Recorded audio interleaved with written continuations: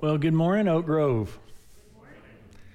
It's an honor and a privilege to get to open the Word of God with you today.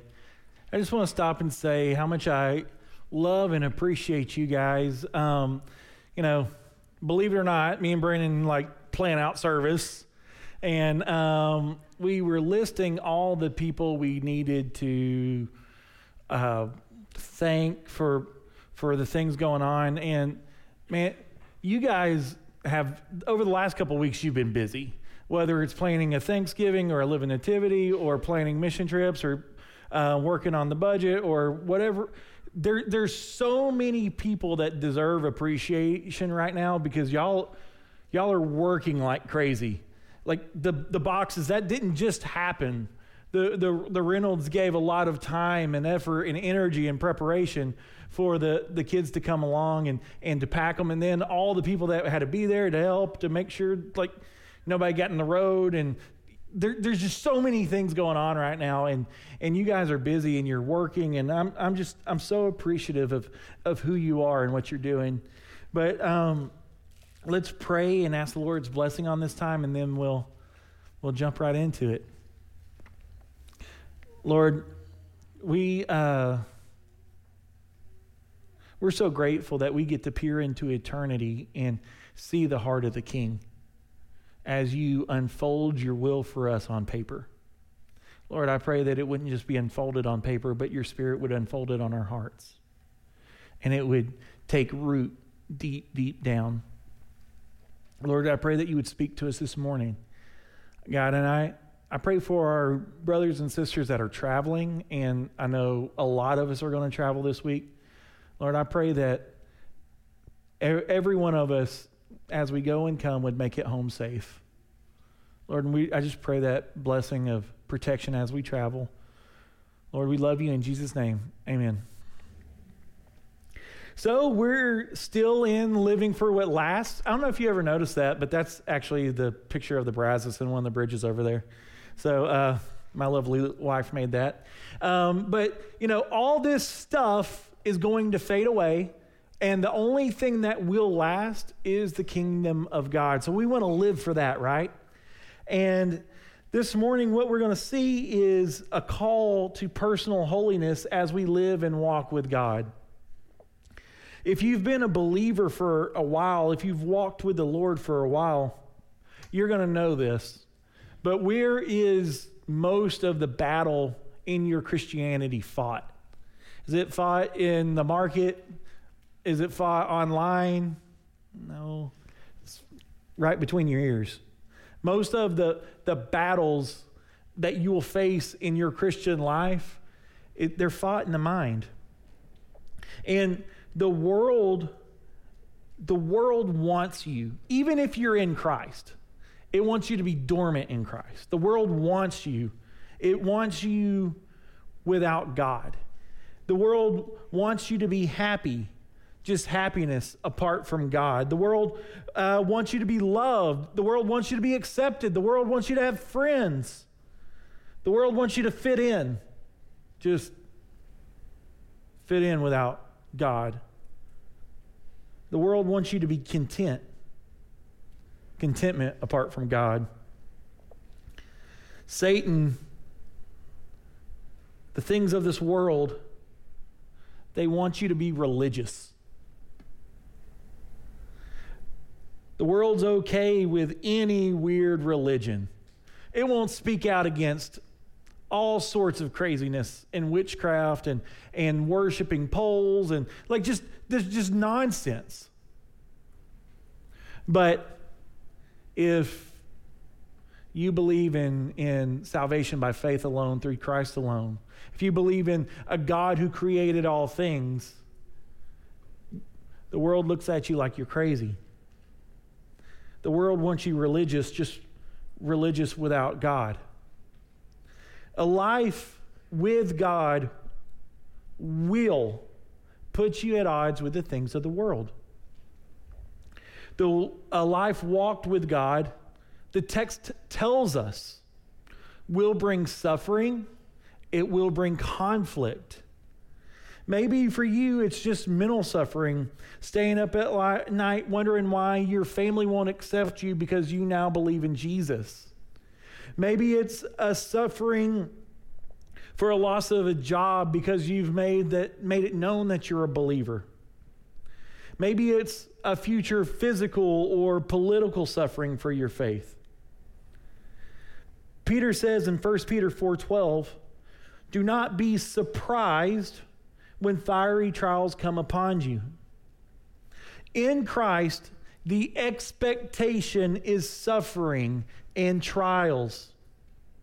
Much of the New Testament is devoted for preparing believers for such things.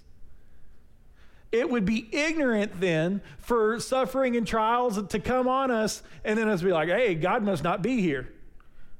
There's bad things in the world, so obviously God doesn't exist. No, the book is telling you the world is fallen, and to be with God is going to bring conflict and suffering on you.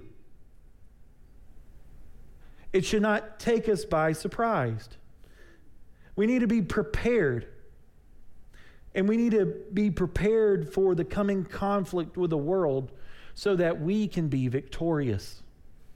So let's look at what's true, kind of our thesis for the day, drawn from the text. Living for the kingdom of God puts you at odds with the kingdom of the world. It's simple. So what do we do with this? It sounds simple, but it's hard. We are to be prepared by being armed with the mindset of Jesus. So let's look at verse 1. Since therefore Christ suffered in the flesh, arm yourself with the same way of thinking. For whoever has suffered in the flesh has ceased from sin, so as to live for the rest of the time in the flesh, no longer for human passions, but for the will of God. For the time that is past suffices for doing what the Gentiles want to do, living in sensuality, passions, drunkenness, orgies, drinking parties, and lawless idolatry. With respect to this, they are surprised when you do not join them in the same flood of debauchery, and they malign you. But they will give an account to him who is ready to judge the living and the dead. For this is why the gospel was preached even to those who are dead, that though judged in the flesh, the way people are, they might live in the spirit the way God does. May the Lord add blessing to the reading of his word. So let's look at verse 1 together. And what we're going to look at is the mind of Christ. So in Christ, we're not called to be beaten up. In Christ, we're not called to be beaten down. In Christ, as Romans tells us, we are called more than conquerors. We're not just conquerors, whatever that means. We're more than conquerors in Christ. No power can remove our victory. There's nothing in this world, and there's nothing in the world to come that can separate us from the love of God. Romans 8:37, one of my favorite passages in all of Scripture, says this: in all these things we are more than conquerors through him who loved us. For I am sure that neither death, nor life, nor angels, nor rulers, nor things present, nor things to come, nor powers, nor heights, nor depths, nor anything else in all of creation will be able to separate us from the love of God in Christ Jesus our Lord. We are made to live victorious in the power of the Holy Spirit. That's this new life that we've been given. So how exactly do we live in this victory? Verse 1 tells us, since therefore Christ suffered in the flesh, arm yourselves in the same way of thinking. Our victory comes because Christ suffered in the flesh. Because Christ suffered in the flesh, we can have victory over the flesh. Now, for us, what we have to do is fight the daily battles that we find in our flesh. Because in Christ, we're still going to struggle with sin. And we have to arm ourselves with the same way of thinking that our text tells us. What is this way of thinking that would make us be overcomers? This is the idea that Christ, again, has suffered in the flesh. Peter's using this word flesh to draw our minds back. He's consistently making a play on words here with the flesh all throughout the book. And he's drawing our mind back to 1 Peter 3:18. That was the last time he talked about the flesh. And remember, context is the key to understanding the Bible. It's the key to unlocking what the text has to say.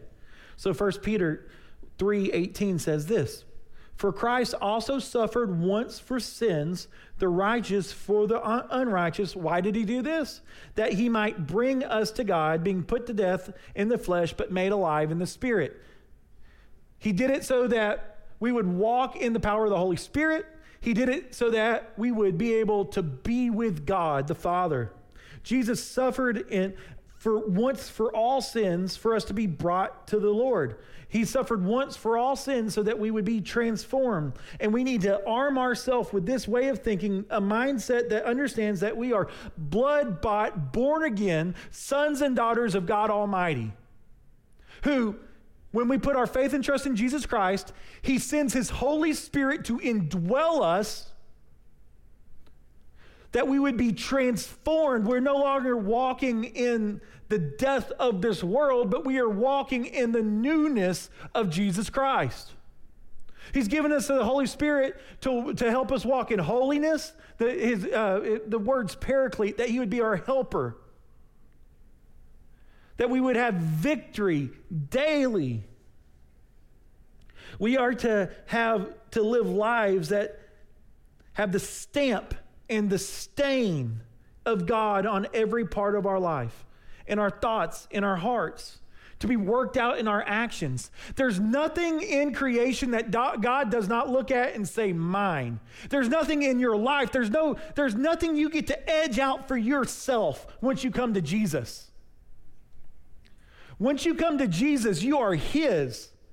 There's nothing you get to carve out for yourself. There's no little bit of sin you get to hide and keep locked away.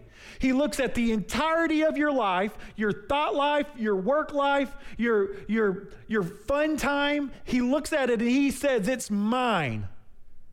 And every bit of it should be affected by the Holy Spirit living this transformed life through us. We need to have this way of thinking. We need to have the same mind that we have been bought by the blood of Jesus Christ. The call here is that we would prepare our minds for suffering. We are told to arm ourselves with this mindset.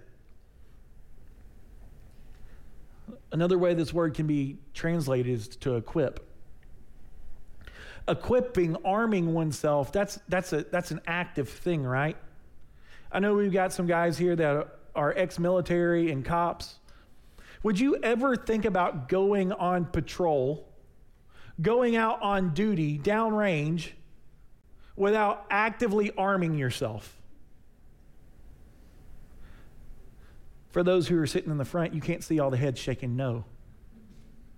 You would be a lamb into the slaughter, wouldn't you?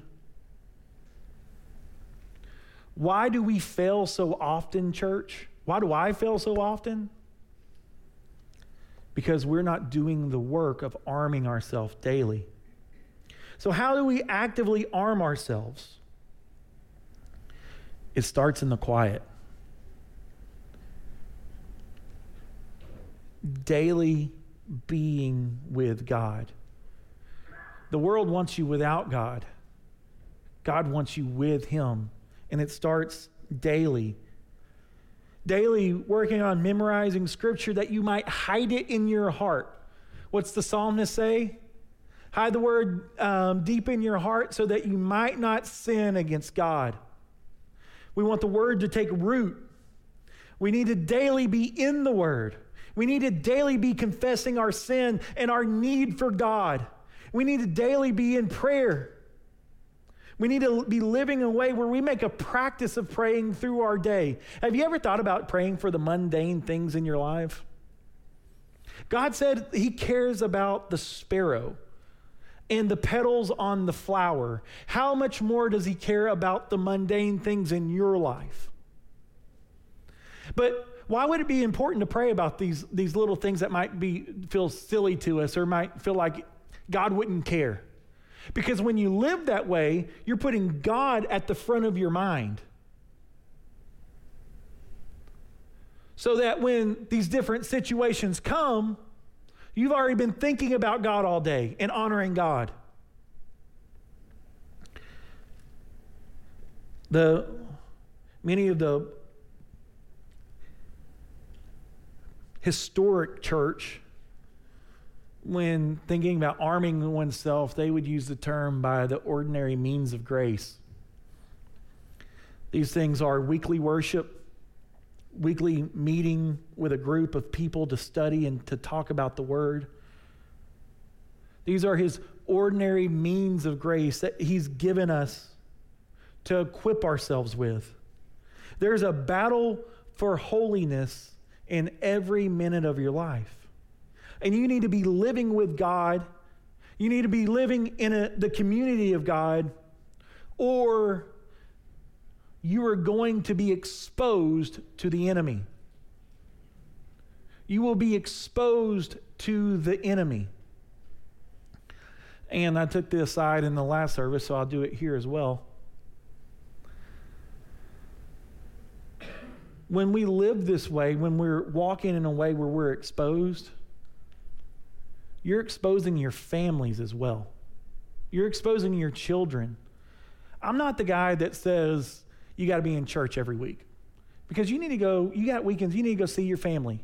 You need to go spend time and bond and do some things and hunt. And I'm not that guy. But God has given us a rhythm of worship to be done daily and weekly. And many people in our culture, they live in such a way that baseball and select basketball and select soccer are king. They've removed their children from the weekly rhythms of worship and the weekly arming that God has given you. And you're leaving your children exposed, and you look up and you wonder why they've been consumed by the world. Get them in church. Get them in community. Fend off the wolves. These fleeting moments that we decide between sin and suffering, like our text is talking about, will have been decided, I believe, before you ever get in that moment. It's the preparation beforehand. It's the way that you arm yourself. Think about football or any sport. A bad week of practice often leads to a loss, right? How you prepare often dictates how you will perform. You must prepare well spiritually, so that when that time comes, because of your diligence and discipline and the work of the Spirit through you, you would find victory over that temptation. You would find a stiff neck to be able to stand for suffering. These things are decided in the small places. In our spirituality, you just can't take shortcuts. You're cheating yourself. You're cheating your family. You're cheating your church. And you're cheating your God when you do. I mean, I'm just using sports as an example because we love sports. Like my dad and my brother are both coaches. And we can watch practice and we can see someone halfway giving effort in a drill. Not making scout team important. When you see that, what do you say? You're cheating your teammates. We can so easily look at something as non-weighty as that and point our finger and make that declaration, but on the heavy matters of spirituality, we're more than happy to cut corners. You must decide. You must prepare well daily to walk in holiness, or when it comes, you will set yourself up for failure.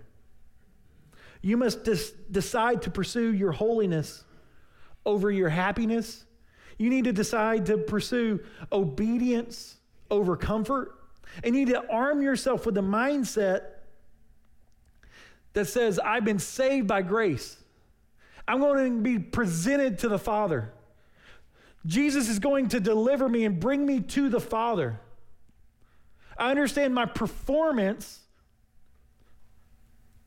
isn't what's getting me there, but how I live does honor God.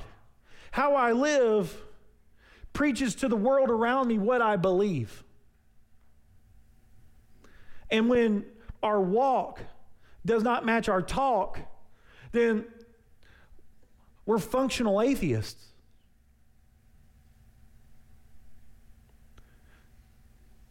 The way we live matters. Let's move on to this next main word here.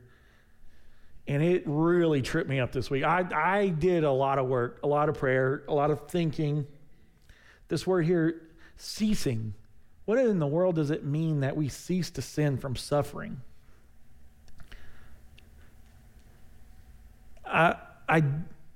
There are some who believe there are traditions, many Pentecostals, charismatic tradition, Methodist traditions, they do believe you can be perfect on this side of eternity.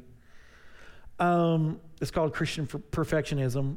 I don't think that that's what this is teaching, because God won't contradict himself, and God has taught other things in the New Testament. Other passages talk about what believers need to do when they do sin. And Paul, for example, he's writing from the book of Romans, and he says, the thing I want to do, talking about walking in righteousness, I don't do, and the things I don't want to do, I do.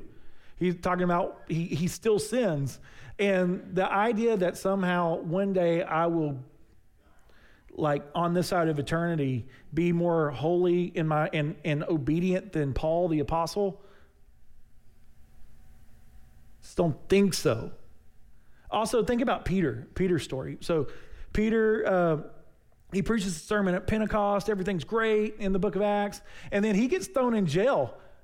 Peter gets beaten. Bad things happen to Peter. And then, so if you take this at face value, it would mean that Peter is no longer able to sin because he had already suffered. But then you fast forward, put the fast forward button and go to Galatians. Paul is writing a book in which he explains the sin of Peter, where Peter, after Pentecost and all that, he takes up with a group of Judaizers trying to say that salvation plus something else. Peter repents and moves on. He writes this letter. But that would mean that Peter never sinned after that moment, that he suffered for Jesus. And he did. So what is it talking about? I think he's more meaning that your willingness to suffer, and this is the guy who's already suffered, this is Peter, your willingness to suffer shows that you have broken from this previous life with sin. Your allegiance is no longer with the world. Your willingness to suffer shows that there is a real transformation that has happened inside of you. Look at verse 2. This is a continuation of that thought, so we shouldn't read it somehow separate. So he's talking to one who's possibly ceased from sinning. He says, live the rest of the time in the flesh, no longer for human passions. So that's the idea that you still could live for human passions, but instead live for God. So ceasing from sin here means living for God. Not that you will be sinless, even though, Lord, please let us be, but that you no longer live for sin. I think the same point's being made in Romans 6. Look at Romans 6:10 on the screen. It says, for the death he died to sin once for all, but the life he lives to God. So you must consider yourself dead to sin and alive in God, in Jesus Christ. Let not sin therefore reign in your mortal body to make you obey its passions. But do not present your members to sin as instruments for unrighteousness. That's the idea that you still could. But present yourself to God as those who have been brought from death to life, which we have in Christ, and your members to God as instruments for righteousness. We are to be an instrument for righteousness as a believer, not an instrument for unrighteousness.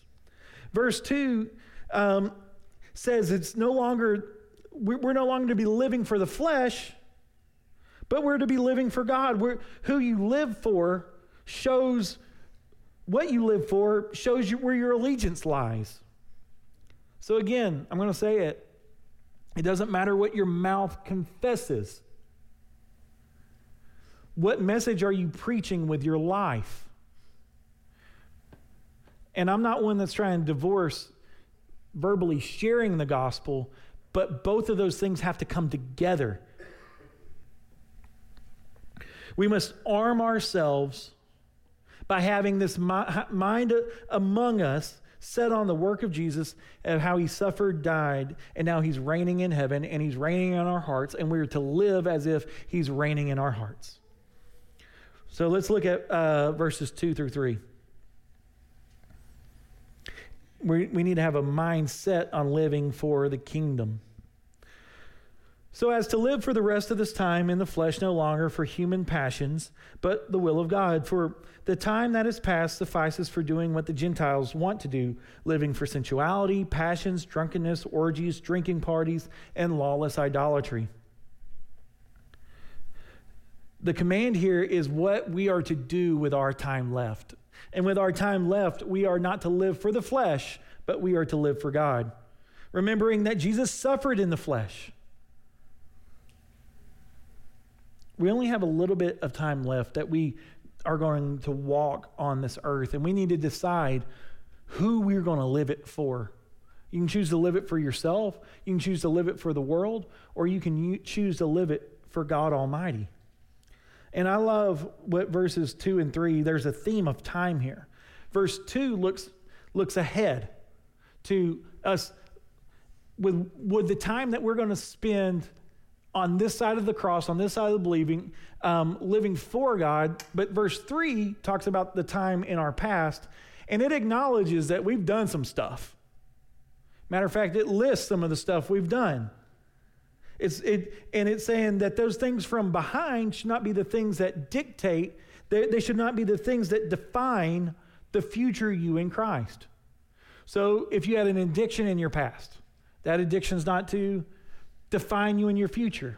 You've got sin in your past. That sin of who you were and the things that you've done are not to be the things that are to define you in Christ. And once you're in Christ, you need to stop participating in these sins. I love, again, verse 2 and 3.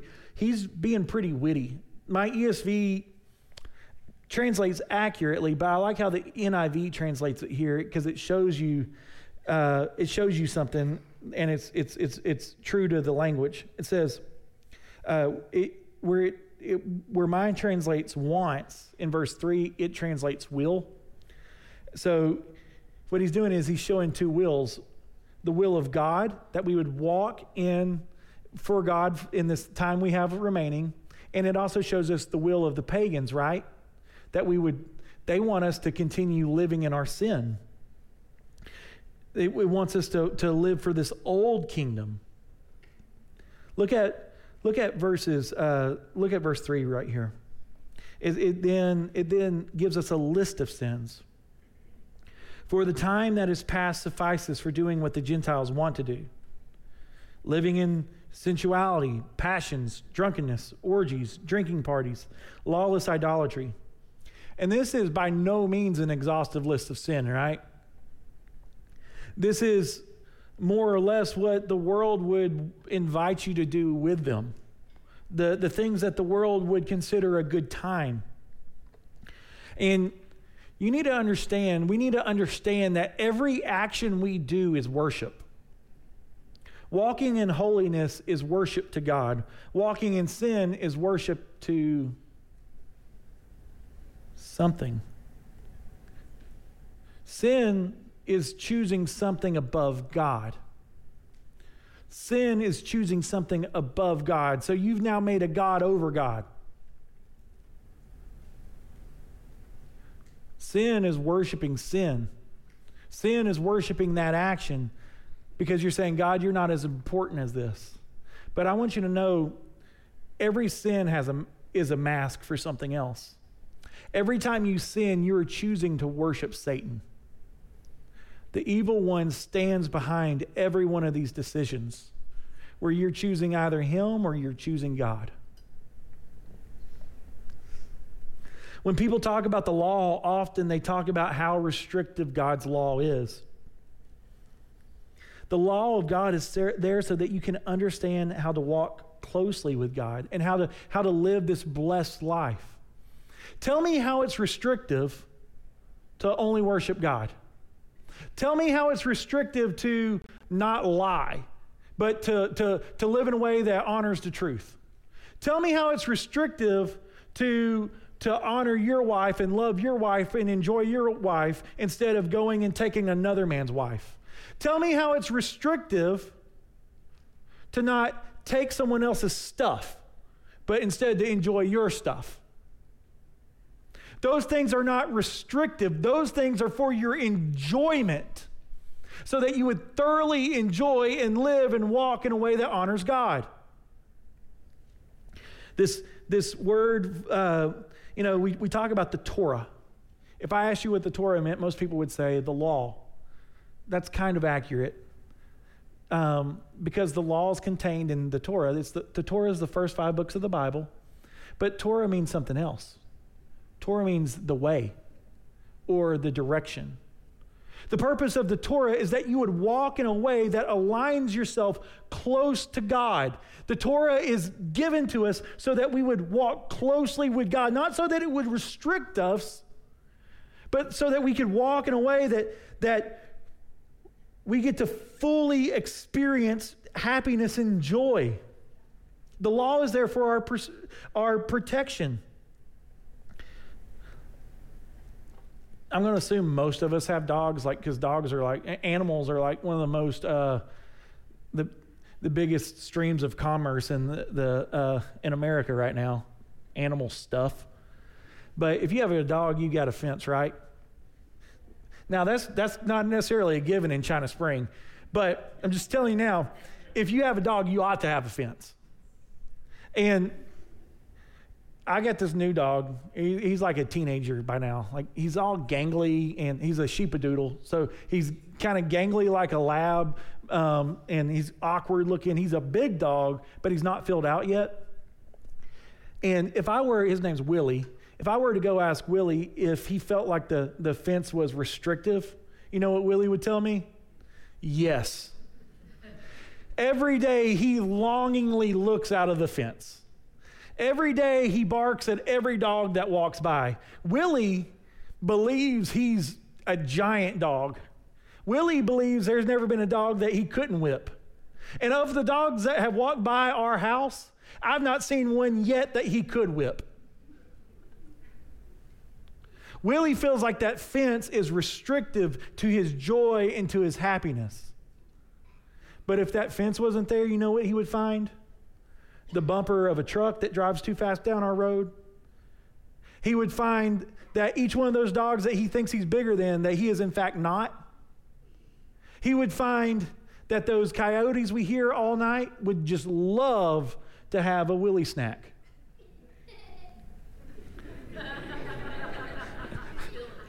That's my daughter. She's digging the illustration on Willie. But the fence is for his joy and for his freedom. Yes, it is restricting him from something, but it's allowing him to live in a way where he's protected from the things that would want to hurt him. The fence of the law is truly for your freedom. God's desire is not to prohibit your happiness in any way. God's desire is to protect you from the things that come along that would lead you into addiction and pain. Like Verse 3 says, living in sensuality, passions, drunkenness, orgies, drinking parties, and lawless idolatry. The world would like you to believe that chasing sex, that chasing your passions, that partying all the time looks like freedom. All right, think about your friends or think about someone older than you that you know that has lived that life. Are they happy now? They're broken. They're alone. They're sad. They're miserable, and they're miserable to be around. What the world is promising as freedom and happiness is true bondage. Addiction makes you believe that drinking that beer or looking at that pornography or taking that pill or sleeping with that person, sin or addiction, it tells us, it has a narrative. It says in our mind, it says something about it'll give me freedom. It'll allow me to be the person I was meant to be. And I'm going to finally experience the fullest sense of myself because I'm chasing this thing. At the beginning, it might feel that way. But talk to an alcoholic. Talk to someone who's addicted to opioids. Talk to someone who's lost their entire family because they've chased after every sexual desire that's come along. They're not happy people. They're broken people. They are enslaved people. They are daily living just to feed that addiction.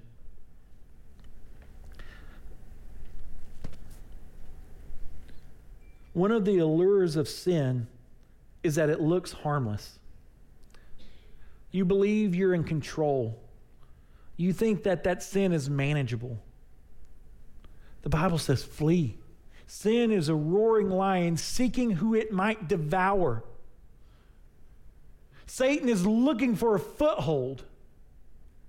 Sin is powerful. Sin is destructive. Sin will ruin your life. It will ruin your family. But yet we play with it so flippantly because at first it just feels kind of fun. We think we're in control, but the reality is you're not. Sin is the way of destruction. We in Christ have been set on the narrow road that is to lead us to eternal life. We need to leave that behind us and look ahead to walking this path of holiness. So let's look at verses 4 and 5 now. And we're going to see a mindset on the God of judgment. Verse 4. With respect to this, they are surprised when you do not join them in the same flood of debauchery, and they malign you. But they will give an account to him who is ready to judge the living and the dead. You need to decide who you're going to be more concerned about. Are you going to be more concerned about the judgment of God or the judgment of man? Are you going to be more concerned about the judgment of God or the judgment of your friends? When you don't participate in the sin of the community, the Bible is telling you here that your friends, your family, the people you work with, they're going to be upset because you've stopped. Sinners love the company in their sin. It says they're going to be surprised because you've been transformed, because you've been changed. You're no longer taking place in it. And God's telling you that they're going to be upset with you and that they're going to malign you. Maybe a better word for us to understand this is slander you.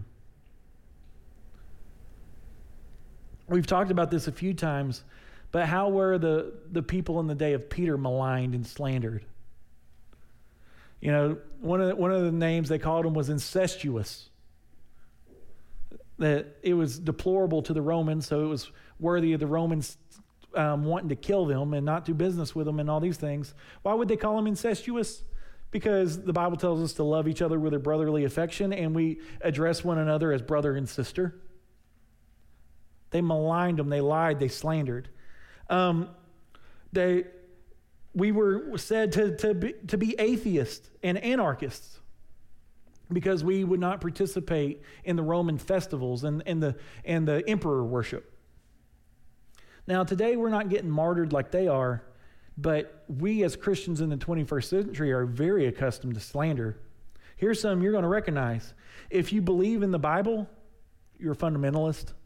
If you believe that God's design for marriage is what the text says between man and woman, and you don't believe in LGBTQ things, then you're full of hate. You're a hateful person. If you believe that God's design for the sexes, if you believe that God has a specific design for the sexes, you're a bigot. If you believe in creation, you're ignorant and anti-science, even though that their theories of creation are anti-science because you can't prove them and test them. That's what makes science. If you believe in heaven and hell, you're basing your life on fairy tales. All slander. Brothers and sisters in Christ, how about we grow a spine and we not quiver and we stop backpedaling every time somebody calls us a name? Plant your feet firm on the word. They're going to call you names. He tells you here, they're going to malign you. You're called to get your mind right. In Christ, you will be slandered. You can constantly capitulate to the culture, or you can be a person of conviction that changes culture and changes the culture around you in this little corner of creation that God's given us here in China Spring, Texas. 2 Timothy 3:12 says this, "Indeed, all who desire to live a godly life in Jesus Christ," it doesn't say might, it says will be persecuted. Don't expect them to treat you better than they treated Jesus. What does Jesus say about it? He's preparing his followers for this, and he says this in John 15:20. "Remember the word that I said to you, a servant is not greater than his master. If they persecuted me, they will persecute you too." That's not a might, that's a will. Set our mind on the God who is coming to judge. It says he's going to judge the living and the dead. It says he's going to judge these people. Be more worried about God's judgment than their judgment. But I want to tell you about one more judgment that's to come. It's the judgment of the Bema seat. So we get this, that there's two judgments, right? The first judgment, it says, every knee will bow and every tongue will confess that Jesus Christ is Lord, whether or not they believed in him on earth, because they're going to stand in awe of the great cosmic king, and they will have nothing else to say except for worshiping the Lord.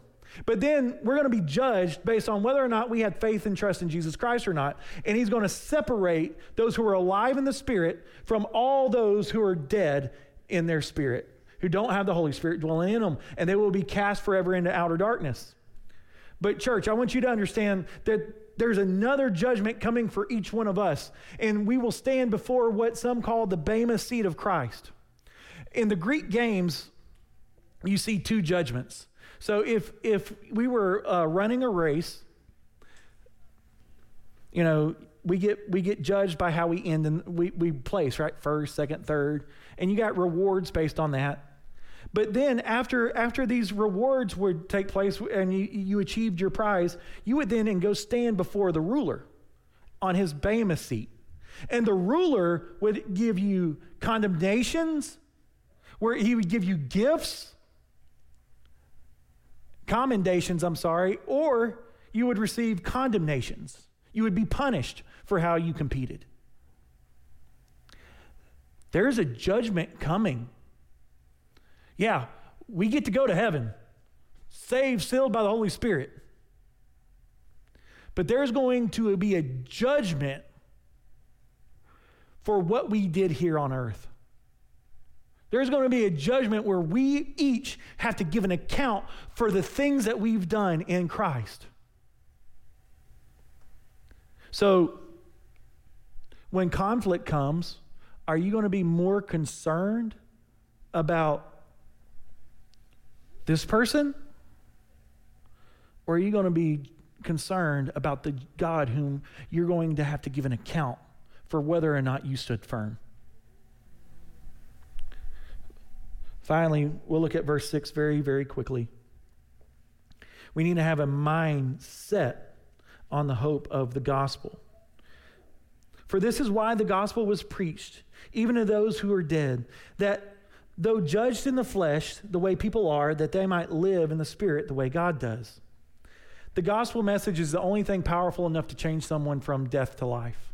Ephesians 2 talks about this, that we were dead in our trespasses of sin, but we've been made alive in Jesus Christ.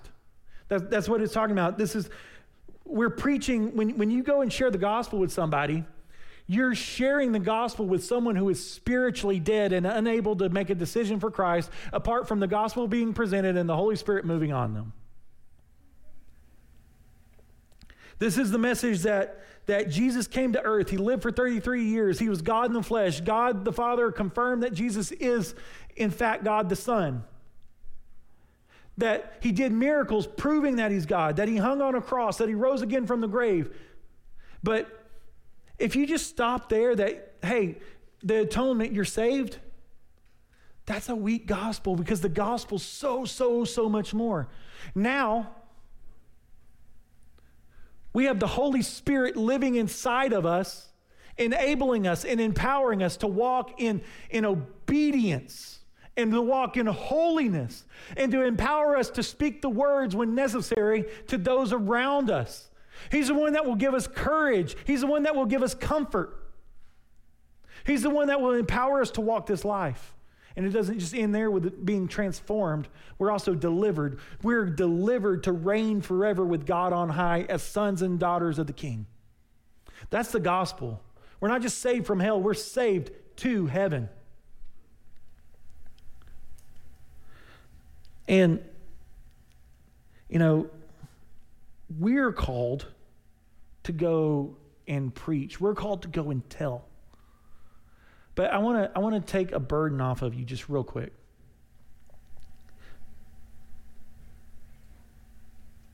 You can't change anybody. One of the least helpful things we say is so-and-so saved so-and-so.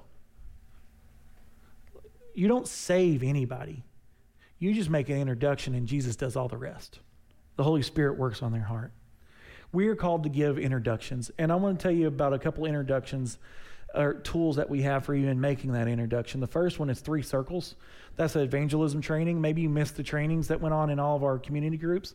Get with Brandon Baker. He will give you the online training. Maybe that's a little much for you still, and you're not ready to verbally share the gospel. We got tracts that you can hand out. They're underneath the Who's Your One sign.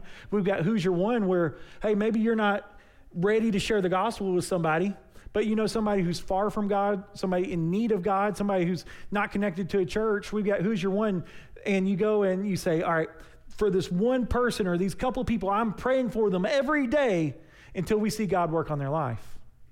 But I want to give you one more tool to put in your hand. It'll be up next week, I think. It's these cute little invitations. What they are is they're opportunities. If you would go and put these in people's hands and invite them to the live nativity or one of our Christmas services, I promise you they're going to hear the gospel. At the live nativity, we're going to share the gospel in a unique, different way. It's going to be different than last year. It's going to be compelling. Is going to be inspiring, and we're going to have people there ready to share their faith who have been trained in 3 circles. They're going to hear the gospel every Sunday that they come to church during December. And if you would be as brave to take a handful of these things and give them to your neighbors, give them to your friends, and give them to your family, I've got great expectations for what the Lord's going to do. If you will, bow your heads with me.